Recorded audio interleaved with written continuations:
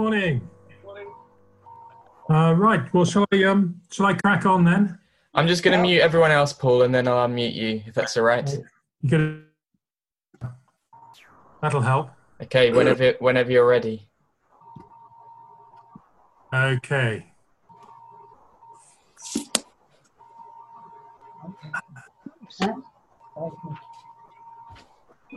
Right. Well, this morning we're having a look at Ephesians. Good morning, Trish. Chapter 2.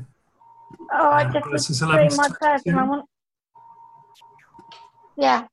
So I'm just going to start off by reading through the passage. This is Paul writing to the Ephesians.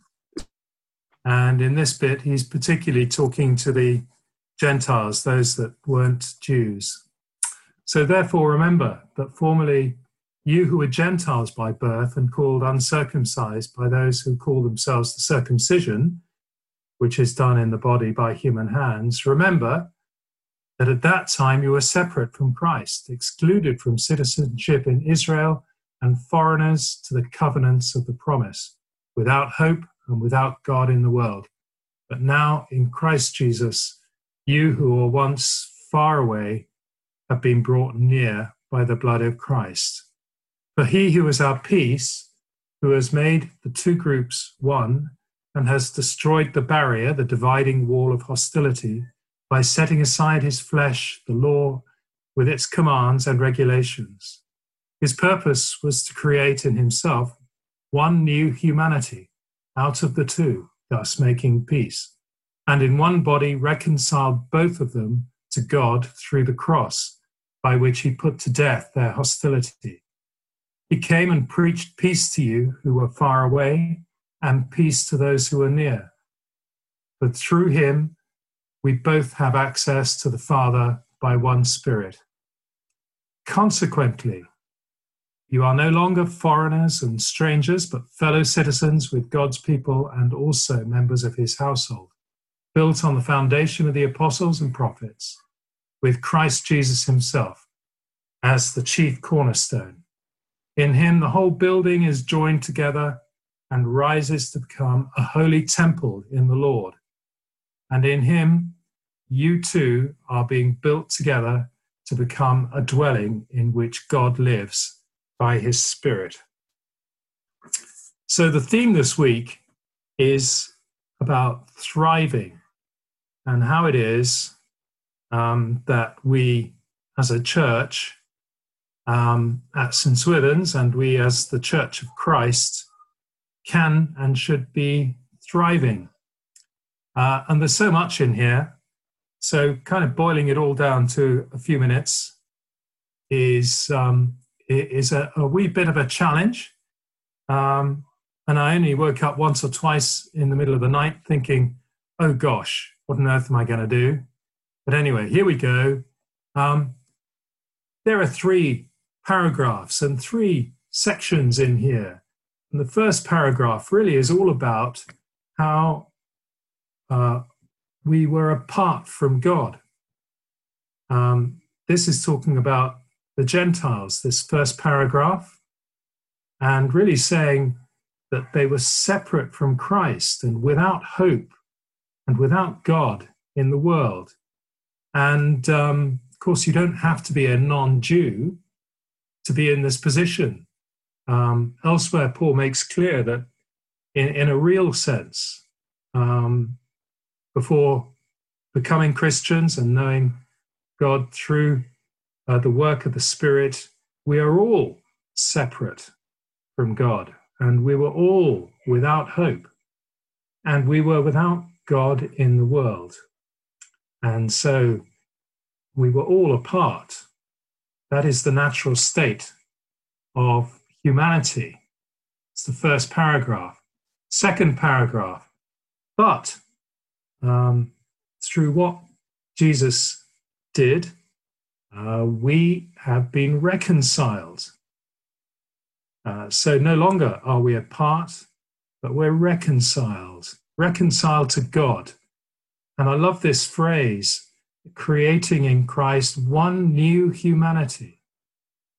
And I think at this particular time, when I think it's today that actually there's a global summit being chaired on the whole business of finding a cure for coronavirus. And the big message I think that's going out there is that this is a challenge for the whole of humanity, and it gives us a chance to pull together as humanity in order to conquer this particular challenge. This particular paragraph talks about the way in which Christ brought together those who were in Israel and those who were outside of Israel, the Jews and the non-Jews, to create a new humanity, so that those of us who were far away, which is all of us, can be brought near and brought to relationship with Christ. So, third paragraph, this is the outcome. Together, consequently, we're no longer foreigners and strangers, fellow citizens.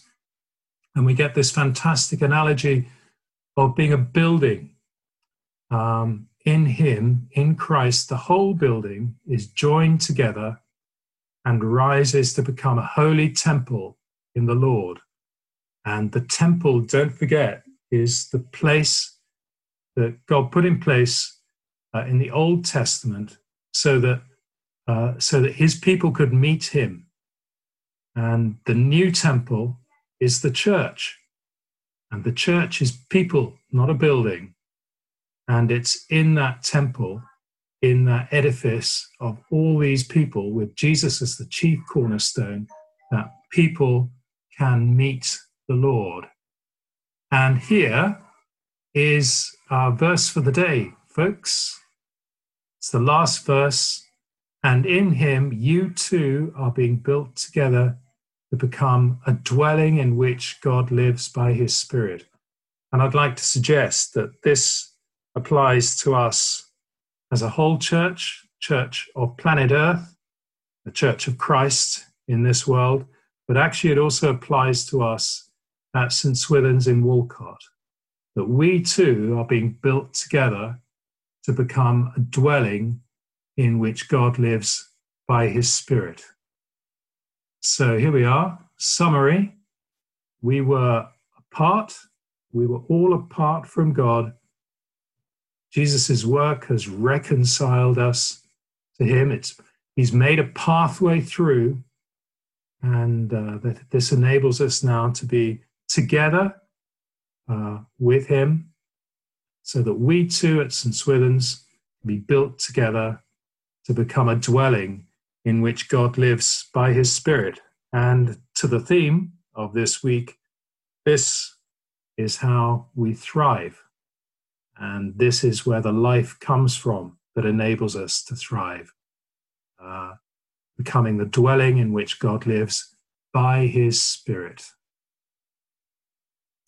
Let's pray together.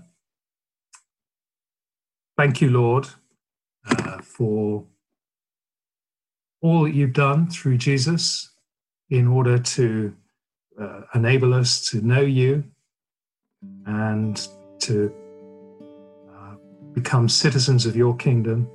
And we pray that in this particular week that you would help us continue to be built together as a church without a building at the moment, to reflect your glory in our town and in our world. Amen.